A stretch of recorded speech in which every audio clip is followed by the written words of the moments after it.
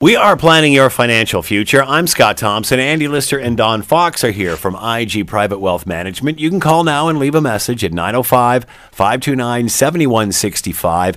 As well, check out the website at andyanddon.com. There you can listen to old archive shows and ask a question via the listener inquiry button. Good morning, gentlemen. Good to see you all. Good morning, Scott. Today, tax deductions versus tax credits. What's the difference here? I thought you were going to say Masters Weekend. Sorry. Yes. Oh, I'm sorry.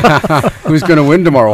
I thought we were here to talk about finance. Yes. I thought I could hear the clubs jingling in the background. Could you tell by Don's green jacket? That's it. That's it. Yes, he's a former winner, or perhaps just a wannabe, or just someone that works at the Fortino's green department. I think a lot of us would love to be former winners, but only one Canadian has been. Yeah, and that was Mike Weir. But yes, it's always an interesting weekend. It's almost like the shotgun for golf for any golfers out there, especially here in Canada. Tax deductions versus tax credits. We're down to the kind of the near end of when you got to get that tax return in. Right. And April 30th, you must get it in. Yeah. Even if you owe money and you simply just put it in, you don't have the money to pay for it, send it in. Yeah. Because if you don't, you're going to pay a 5% penalty on what you owe. Now, if you don't owe, then no problem, not a big issue, except you should get it done. You should get it done because what happens, and we've seen this before, is people will just procrastinate putting it in. Oh, I was going to get a refund anyway. Yeah. And then another year goes by, Well, what they don't have is a current notice of assessment. Right. And it tells them how much they can contribute to RSPs. Mm-hmm. So, and I came across this just about a month ago, and somebody hadn't done it for, a good 4 years. Really? And they might have over-contributed to their RSP, but there was no way of knowing because the last one was 2013. Right. And so to look at that and say, just get it done. It makes it's one of those things, just check off the Canadian list of things to do because we all have to do it. And I'm sure it doesn't get easier the longer time goes by. It doesn't. And the government gets a little antsy, so eventually they're going to force you to do it anyway. Mm-hmm. But the big issue there is if you do over-contribute to your RSP, even if you unknowingly did, when they go back to resubmit all your tax returns, and there's quite the penalties, an interest penalty that started from the day of that over-contribution. And that would have carried on for however long. So it's tricky. So again, the 99% of Canadians are very good at doing their civic duty and the citizens, and off they go and get that thing done. Now, what you have to do with the difference from a tax deduction and tax credit, first of all, a tax deduction is based on your marginal tax bracket. So if wherever that rate is, so I'm going to go over the different brackets right now. So if you made between $20,000 and $44,000, you're in a 20% tax bracket. $44,000 of about $48,000, you're in a 24% tax bracket. $47,000 to $77,000, which captures a lot of people, you're in a 29.65% tax bracket. And then there's a whole bunch of little ones between $77,000 and $95,000. There's a 31% bracket, a 34% bracket, and a 38% bracket, all in that little $18,000 area. But then there's another very large bracket between $95,000 and $147,000, which captures a lot of people. It's a 43% tax bracket. Once you're over $220,000, you're in a 53.5% tax bracket. So looking at those brackets, you say, okay, well, if I had a $10,000 deduction and you made $105,000, that would save you at the 43.41% bracket. Mm-hmm. So that would save you $4,341. Now, if you had a $10,000 deduction and you were only making $44,000, that would only save you about $2,000 in tax. Right. Okay. Now, a credit is really, it doesn't come off your income, so it doesn't affect, say, your net income or your taxable income. It's simply a credit. And there's lots of credits, things such as your age credit. Everybody alive gets a personal credit just for filing a tax return of just over $11,000. But then there's an age credit, and that decreases the more money you make. But you have to be 65 or older to get that. There's a disability credit, and that one's one you have to apply for, and your doctor has to fill in a form and send that in, and see if you qualify for that. That one's about just over $8,000 credit. Well, the credit is at the lowest tax bracket, call it 20%. So you're going to get this age credit, disability credit of $8,000 less 20, times that by 20% is about $1,600 per year. So if they go back and say it's been 5 years that you could have claimed that disability credit, it'd be 5 times $1,600 per year. Yeah. Okay, so it becomes a little bit more substantial, and they will give you a check retroactive for those years until that first instance of that disability occurred. Right. And it's not based on the number of days in the year, it's whenever in the year. So if you're disabled December 31st of that year, you qualify for that year. Right. If it was January 1st of that year, it's still just 1 year. Right. There's no difference there. Pension credit, that one's a one that seems to be missed a lot. It's not a big one. It's a $2,000 credit. So just over $400 savings. But this is if you get a defined benefit plan from your employer, you start receiving a pension, you would qualify for that $2,000 per year. But if you do not have a pension through your employer that is paying you so many dollars a month through like an annuity and is guaranteed for life, then you have to wait till 65 to claim that pension credit using your RSPs. Now, when I say using your RSPs, you must move your RSPs to a RIF. And once in a RIF, it then pays you $2,000 a year, and then you get to claim that credit. Right. It can't just come directly from the RSP. Right. This is the one mistake a lot of people make. For one thing, they don't even do it. They wait till 71 to draw down their RSPs, and they miss this credit for 6 years. And the other thing is, both you and your spouse could have this credit, and you could take $4,000 out and move $2,000 to the other spouse. So that's now a little over $400. $800 savings per year, and you know what? To be honest, even if it was $200 or $100, I'll do anything to why not get that money back? Okay, Sure. So whether it's a credit, generally speaking, most people like the deductions over the credits because they're in a higher bracket than 20%. So then you look at what type of deductions are there, and the one that we just finished going through recently was that RSP time. And therefore, you have this RSP deduction, which would come off your income. Now, this is where you'd want to look at both you and your spouse if you're married or common law and say who's in the highest tax bracket, because since it is a deduction off your income, if one spouse is making, call it $100,000 and the other spouse is earning say $75,000, well, one's going to get a deduction for 43%, where the other's only going to get a deduction for about 30%. Right. So that same $10,000 RSP is going to have a significant difference in refund. So it's about $1,300 savings. Yeah. And so, unfortunately, people often start almost putting their money in silos. I said, this is my money, this is her money or his money. Right.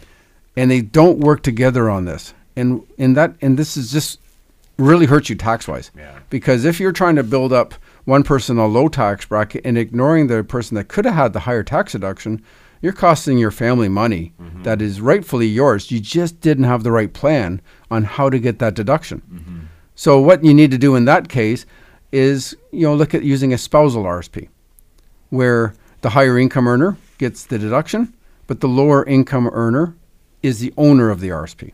And therefore, coming out therefore that person owns it, and when it comes to drawing the money out, would therefore pay the tax on it, right. The lower income earner. Childcare is another deduction. Childcare is one of those ones where the lower income earner must claim that one. So this is often one, should I go back to work or not? Okay. Right. Yeah. And if I'm going to work really part-time and I'm only going to make $15,000 a year, you're not going to probably even get to claim the childcare expenses because your income's too low. Right. Because it's the lowest income earner. Now, if you've got a good job and you want to go back and you're making $80,000 a year when you go back, well, yes, you're gonna get some of the tax savings at 33%, 31%, and possibly 30%. So it definitely advantage to go back to work from a tax perspective. Right. Never mind sanity. A lot of people just need to go back to work. Yeah. Okay, but this is strictly on the deduction side. Now, the one that I have found people are missing recently is the advisory fee. Now, I know within IG Wealth Management, we send it out, and in our statement what the advisory fee would be.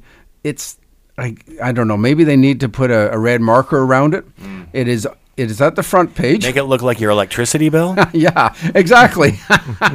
This is what you need to claim. Yeah. It's at the back of the December 31st statement. A lot of the institutions do the same thing where they keep track of it for you, but it is not a separate, it's not like a T3 slip or a T5 slip. You have to check it out either online or on your statement. And this is why it's missed.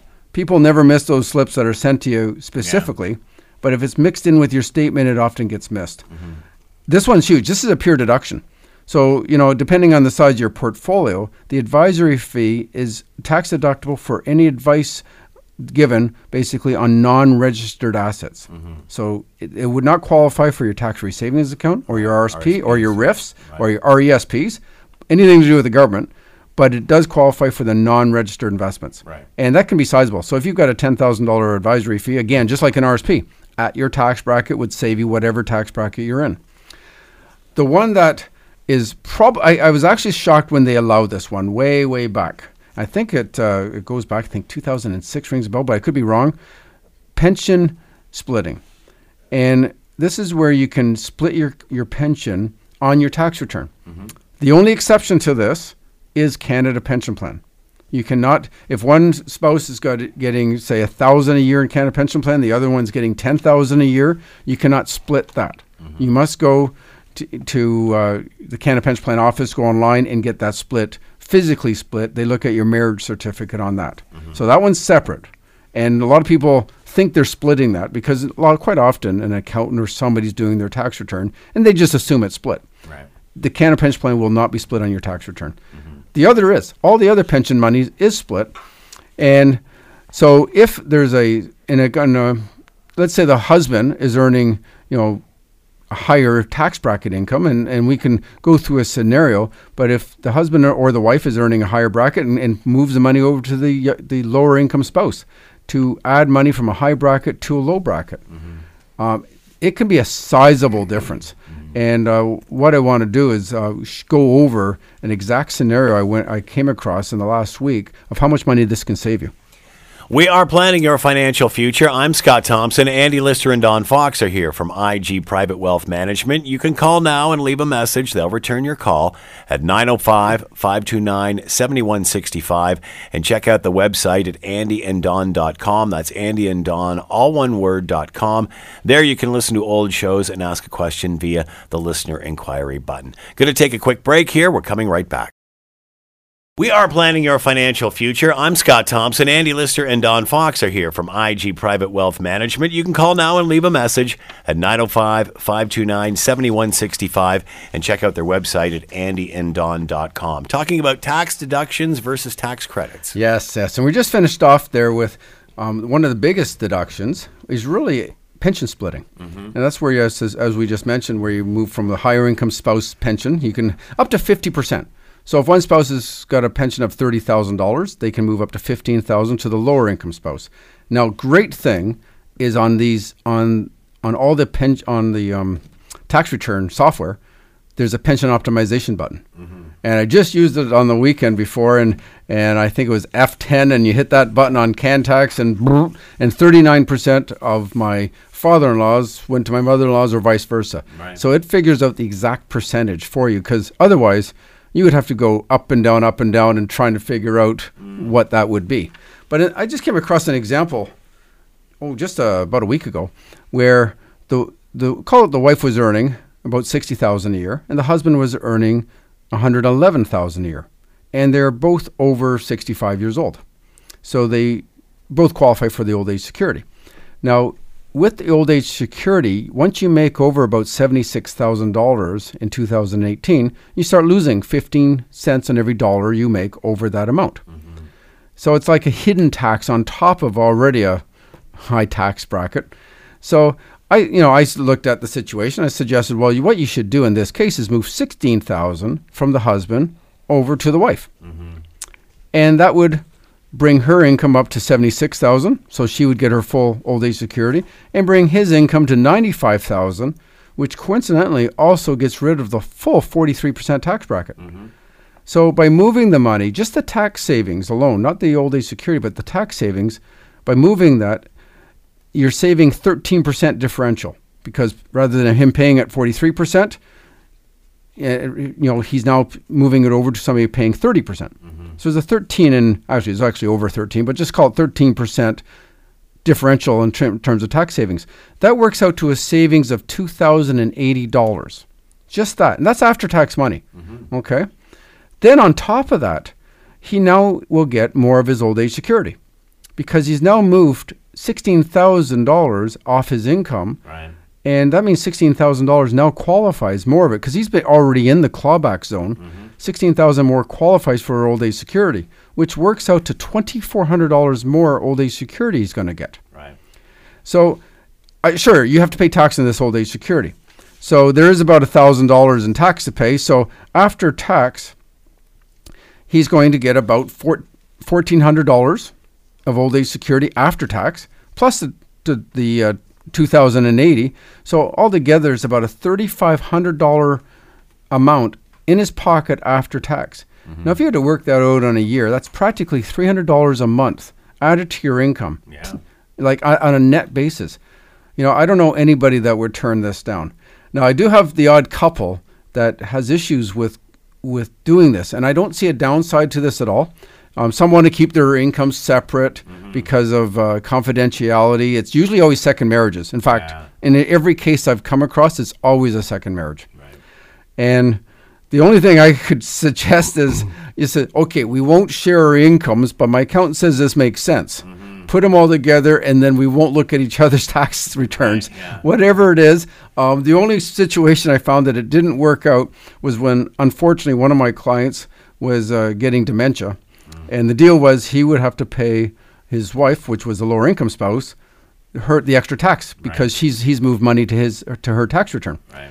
But he always forgot to, because he had dementia. Right. So that was the only downside. So as long as you pay that extra, your wife is in no worse situation. And in this case, the husband would be in a far better situation. So it's a fantastic thing. And this is every year you get to do this. Mm-hmm. So this person here, in this example, as long as they're both alive and their incomes are about the same, this is in their pocket $300 per month forever. Mm-hmm. And it's just a fantastic thing. So make sure you do claim that pension splitting, okay? And I know Andy's got a whole bunch of other tax issues to talk about. Yeah, I know. And I just want to piggyback on that, on the pension splitting situation. And I know I've run into the same scenario where couples together, and a lot of times, it's not uncommon today to see clients of mine that are in their 70s and 80s. They're not remarrying. They're just simply living together. Right.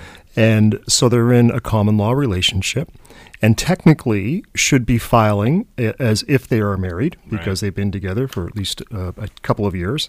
And but as is often the case, sometimes that common law, that second relationship, there may have been issues financially in the previous relationship. There may have been just a general sense of independence around, I don't want to rely on your money. You've got your money. I've got my money.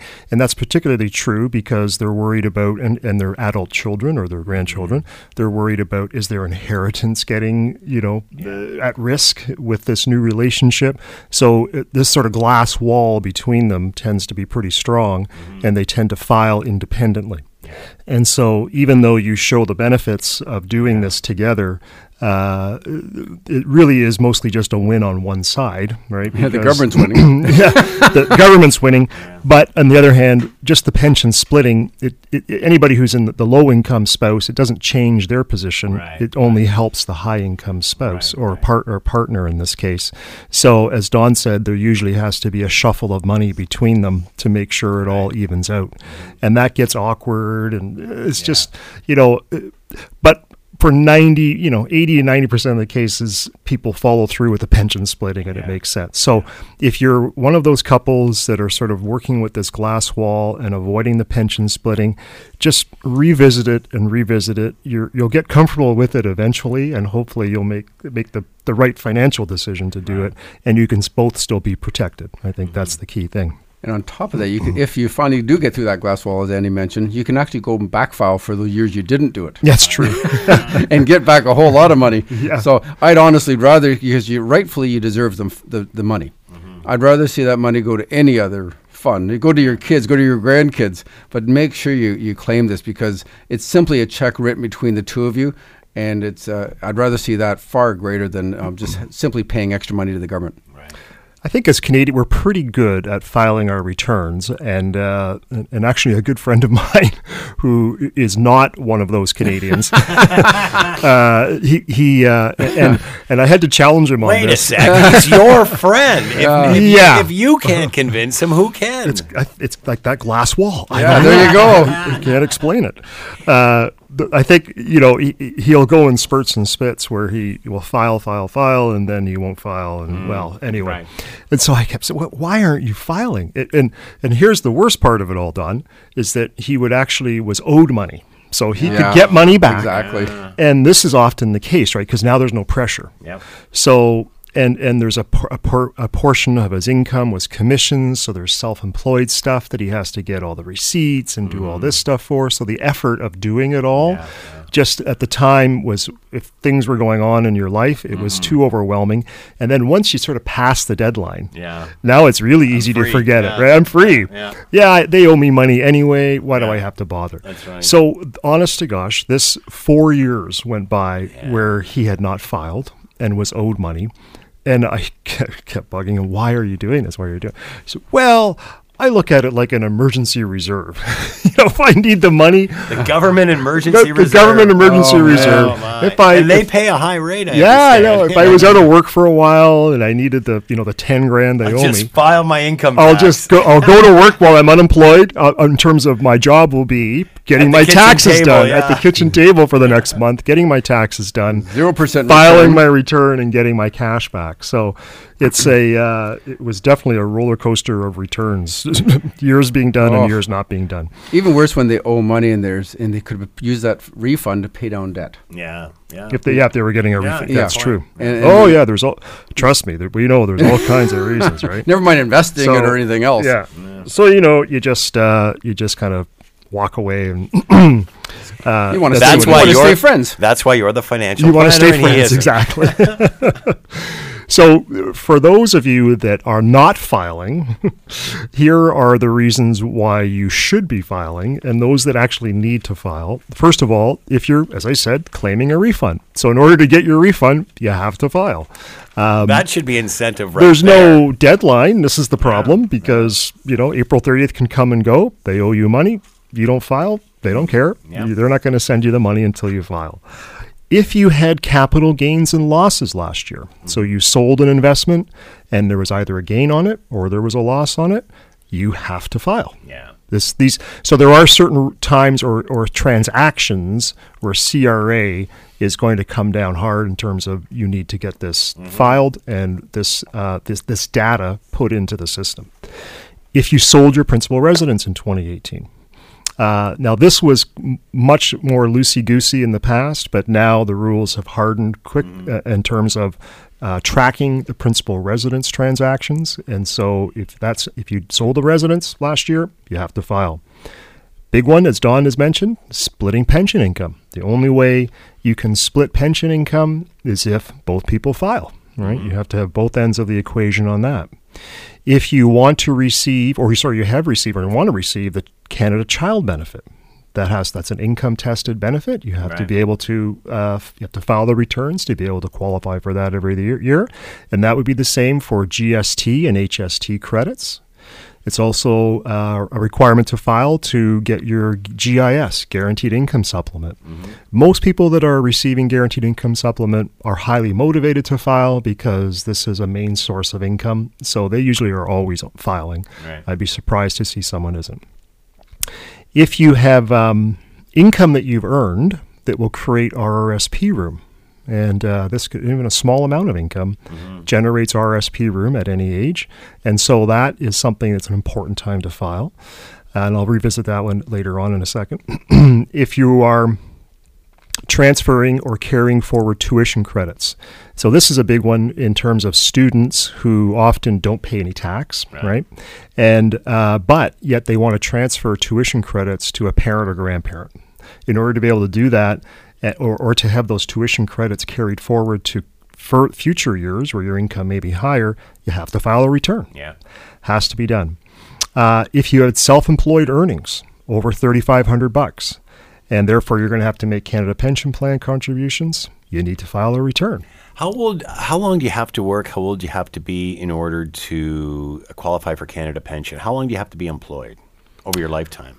9 years. 9 years. You need to contribute for 9 years to get a pension. Yeah. Okay. Yeah. And would everybody's be the same then? It would be, right? No, you don't get based on earnings. It would be based on how many years you worked into it. Yes, exactly. How many years you worked in the earnings of each year. Right. Okay. Yeah, so you have to hit there's a maximum Canada Pension Plan limit. Right. It's about 56,000. Right. And that changes every year based on inflation. Right. And so if you maximize it every year, then you would get the maximum. Right. Which is about $1,154 right now. Right. But then they look at how many years you contributed. Right. And there's about 7 dropout years you could miss. Right. And that don't hurt your totals. Right. But anything more than that would discount your totals. Right. Okay. There is, just as you add to that equation, and you think about, and I've often heard people say, well, at my work I have a pension and I've maxed out, so why am I working? I'm not going to get any more. And in fact, you can stop contributing in some cases. But with Canada Pension Plan, you're still contributing even though you may have maxed out. Right. So then your question is, do I stop working? Yeah. Maybe now is the time. Right. At least I've already made the most I can make from Canada Pension Plan. If you purchased a house using the home buyer's plan, or you had a lifelong learning plan. Have you ever had a client use the lifelong learning plan? I had once. Yeah. Once the whole time, yes. I've never in my 35 years had someone use it yet. But somebody who, during downsizing from Dofasco, decided to go back and get an education and became actually a dental hygienist. Took some money out of their RSP. And used the RSP to help fund that. Okay. So in either that case, or if you use money towards a down payment as a first-time home buyer under the home buyer's plan, and you need to make that repayment, you have to file a tax return to do it. And finally, if you have to repay any EI benefits or old age security because of your income, again, it's an income tested benefits, then you have to file a return as well. So those are the main criterias and all the people that should be filing and why. We'll forget about my friend. He's an exclusion. Hope he's listening. Is he listening? Yeah. You know what? I should send him the podcast. And of course, the deadline is April 30th. The deadline's extended to June 15th. June 15th, if you or your spouse are reporting business income. Okay? So they give you a little more time to be able to do that as well. But if you owe money, it's still going to be paid April 30th. Now, as far as children filing, this is, I think, an important one that often gets missed.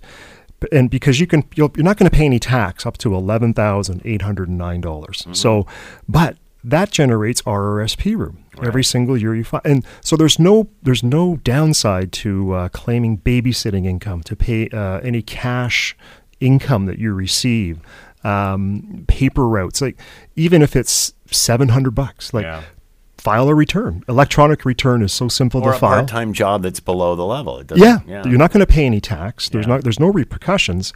But let's say you earned $5,000 as a young student working and doing some part-time stuff. That's $900 of RRSP room in the future that you've now created for yourself, and that might be an important thing. I know a lot of people. Well, I haven't even maxed my RRSPs, so what difference does it make?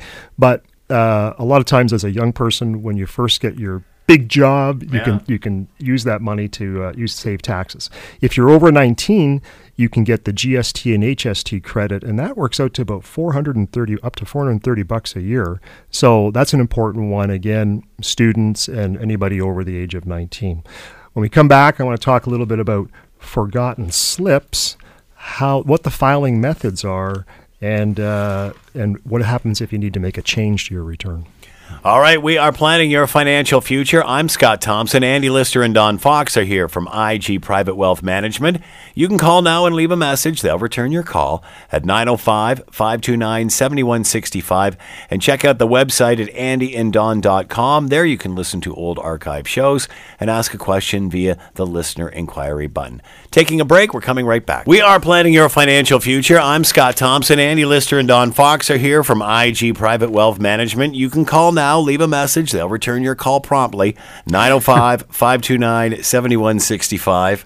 Or don't forget the website, andyanddon.com. There you can listen to old shows as well ask a question via the listener inquiry button. Forgotten slips, tips, and traps. Yeah, that's right. Yes. There you go. Don't say that 3 times Yeah. fast. This was a pretty common occurrence, and it still is, where you'll file your return, and then all of a sudden, several months later, you'll get a reassessment, and it'll basically, in the explanation, it'll say unreported slips, and it'll say the source of the slip, which company it came from, and and the type of slip it should have been. Was it a T3 or a T5? And the issue around this is that you can pay a penalty, and they can go back 3 years in this scenario to assess a penalty on missed slips, and I think that this was probably maybe a bit of a needle in a haystack. I remember like a decade ago that it was described to me that our head office would send an electronic tape that would actually have all of the SIN numbers of clients with an associated number of slips and the slips, and it was some kind of numeric numbers that basically told CRA how many slips somebody got from our company. Right. And I thought, boy, that's got to be. I imagine someone at the other end. How hard is that to sort of match up still, because they weren't really. I don't think the systems were talking to each other. Right. But I did this just about a month ago. A client of mine sent me a notice of a reassessment, and it was from 2017. And it was for 2 slips that were missed, a T5 and a T3 from our company, from IG Private Wealth. And I couldn't answer the question for them, like, is it something that we mailed to them, but they just didn't open it or send it to the accountant? Did it come late? So we sort of did a little bit of research, couldn't find any clear evidence as to what went wrong. And it's either, was it the accountant's fault that didn't get put in? Did they give it to, so there's all kinds of what if scenarios in this, but it happens fairly frequently where obviously somebody forgets a slip. And I noticed this, it happened to my children once, because they had multiple jobs throughout the year. And I think the one employer where they made like a small amount of money, maybe it was $300-400, the T4, I think the employer just gave it to them, and they never gave it to me when they filed the return. Notice of reassessment came back, and they, what, I have to pay, And so it does happen. The good news is, well, maybe it's not good news, but the good news is now is that there is under your My Account, and this is an important thing, and I know we talked about it last week as well, but My Account, you go to CRA, Canada Revenue Agency, the website, or just Google My Account, MYACCOUNT, and you will go directly to the CRA's website that allows you to sign in or sign up for an online access to all of your tax information. Right. And so there's a wealth of information there, everything from exactly what we're just talking about. So you can actually go in and see all the slips that were sent by your institution to Revenue Canada and to yourself. So you can kind of double check. And I think most tax preparers today, if you've allowed them to be My Representative, or what's called My Representative, where they can go in and look on your behalf, then they can double check to make sure that they've got all the slips, so we don't end up with a reassessment, don't end up with a penalty for missing these slips as well. So tip today, everybody's thinking about taxes right now, sign up for My Account. It is a fantastic service. Okay, and the filing methods. What percentage of people do you think are filing electronically today? Wow, I would say 75%. Up. 80. 80? Up. 90? 90%. Wow. Makes 90%. sense. Yeah. And I just was quickly, I couldn't find the numbers, but I would have been interested to see a graph, say, over the last 5 years to see how that has accelerated. A lot of it is because they actually forced accountants to do that too. Yeah. Mm-hmm. There was you're no right. choice. They actually said if you're doing over a certain amount How of long returns. ago did that happen, I wonder? I think it was about 4 or 5 years ago. Okay.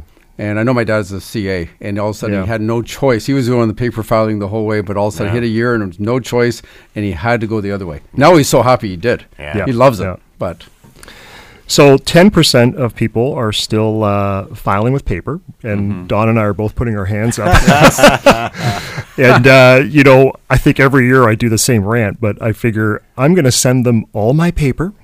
And that way if they ever have to ask me for something to confirm, I can say, you've already got it. Yeah. I sent it to you. And there's no need for, I can literally close the file, put it away in my filing cabinet and not have to worry about digging out a slip later on when they say, can you please send us your charitable receipts because we need confirmation. Yeah. But paper filing is still there, and if you prepare your tax return yourself, so you've gone out and bought a piece of software from Staples or Best Buy, whatever, and you can then, it'll be a qualified tax software, you can net file. And net file is how we would file it as an individual when we're doing it ourselves. If you've taken your taxes to a tax preparer, they are going to e-file. Yeah. So they would have a contract with CRA to be able to file multiple returns electronically. And but basically, all of those allow you to, except for the paper filing, allow you to get CRA's what's called express notice of assessment service, which means they almost instantaneously give you back your notice of assessment. So we did, my son was anxious this year. He had overpaid taxes last year at his job, and or they withheld too much, and was anxious to get back almost $1,400. So we filed back in February as soon as he got his T4 electronically, and within, I think it was 12 days, so by just around March 10th, 12th, he got his money back, and he was happy. He said, now I'm good till I start my summer job. Yeah, Perfect. perfect. So the only other thing is that if you file your returns, if you have a low income, you can or fixed income, you can actually file by phone, and CRA typically sends you a letter to say that you're eligible for that service.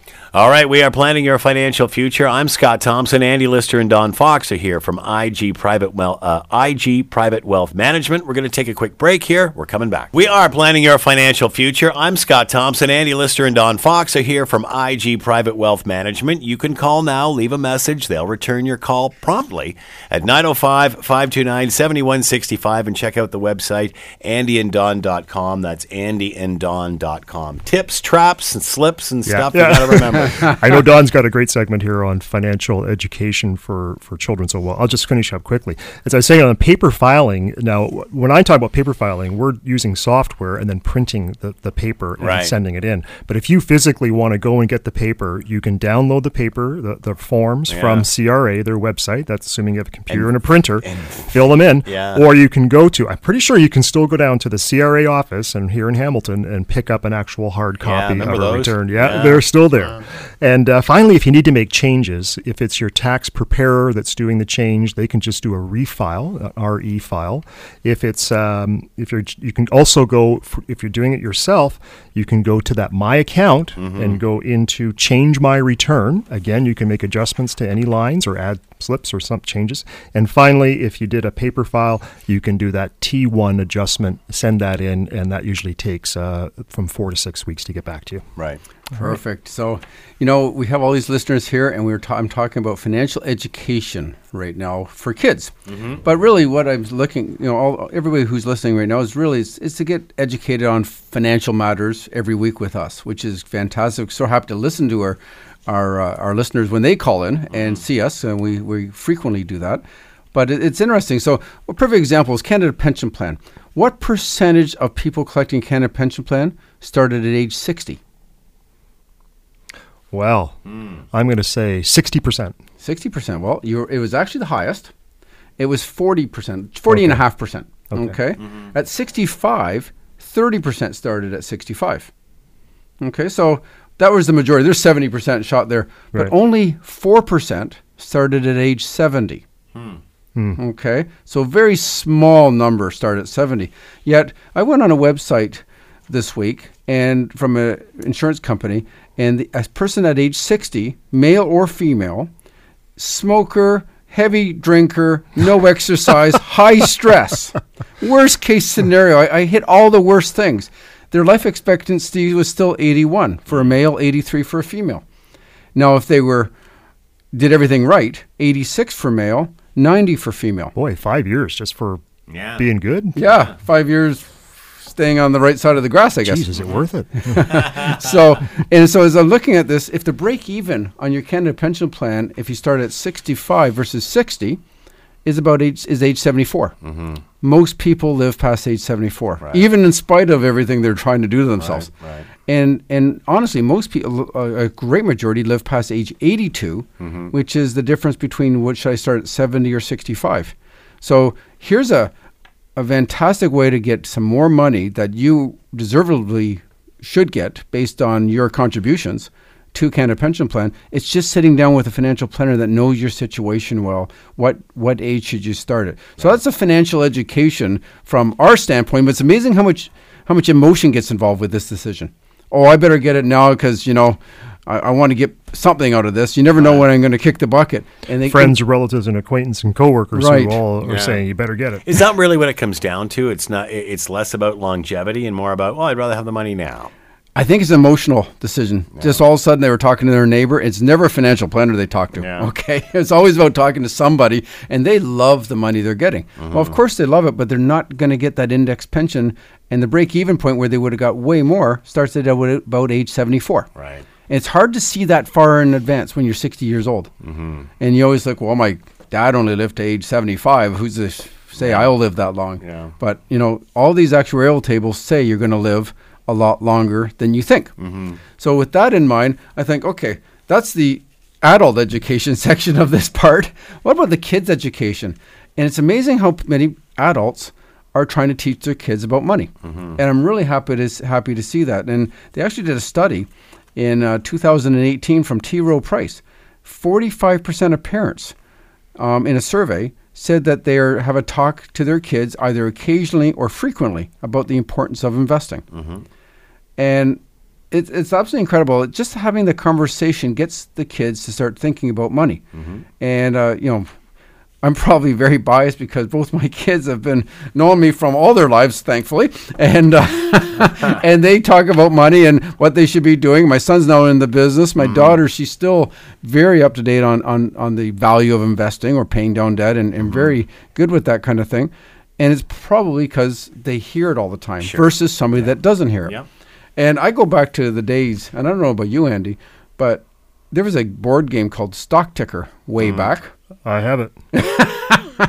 So yeah, look at that. I miss Played it that at the one. cottage all the time. Yeah. What a great game. And I got to say that there, when I'm 12 or 13 years old, was a game that really hit home with me. And I said, wow, this is really kind of cool. Does it really work like that? And I started to talk to my father about investing and why it worked. And it was the oil, silver. They had only 4 categories in that game. Very simple. But it's been proven that if you get your kids hands-on with some type of game or app or any kind of website, it'll hit home a lot harder. Yeah. And they'll actually start to do a lot. And the key to this is it's a lot better, even if it's virtual money. Let's go put some virtual money. Now, really, that stock ticker was just a virtual money. Yeah. I did find a whole bunch of quarters in the game of my dad, so maybe he was using real money with whoever he played with. But the whole point is better to lose a little bit of money, either virtually, or even if you're just teaching kids how to invest and they say, here's $100 and what stocks do you want to buy? And they're just putting a very small amount of money in the market. Probably the cost to invest would be more expensive than on a discount broker than actual doing it. But it's better to lose like $10 or $50 in bad investments than losing $50,000 when you're an adult from bad choices. So I can't say enough about financial education, starting it early with the kids. It really does start at home. We have been planning your financial future. I'm Scott Thompson. Andy Lister and Don Fox are here from IG Private Wealth Management. You can call now and leave a message, 905-529-7165. And check out the website at andyanddon.com. That's andyanddon, all one word.com. There you can listen to old shows and ask a question via the listener inquiry button. Thank you, gentlemen. Thanks, Scott. Thanks, Scott. See you next week.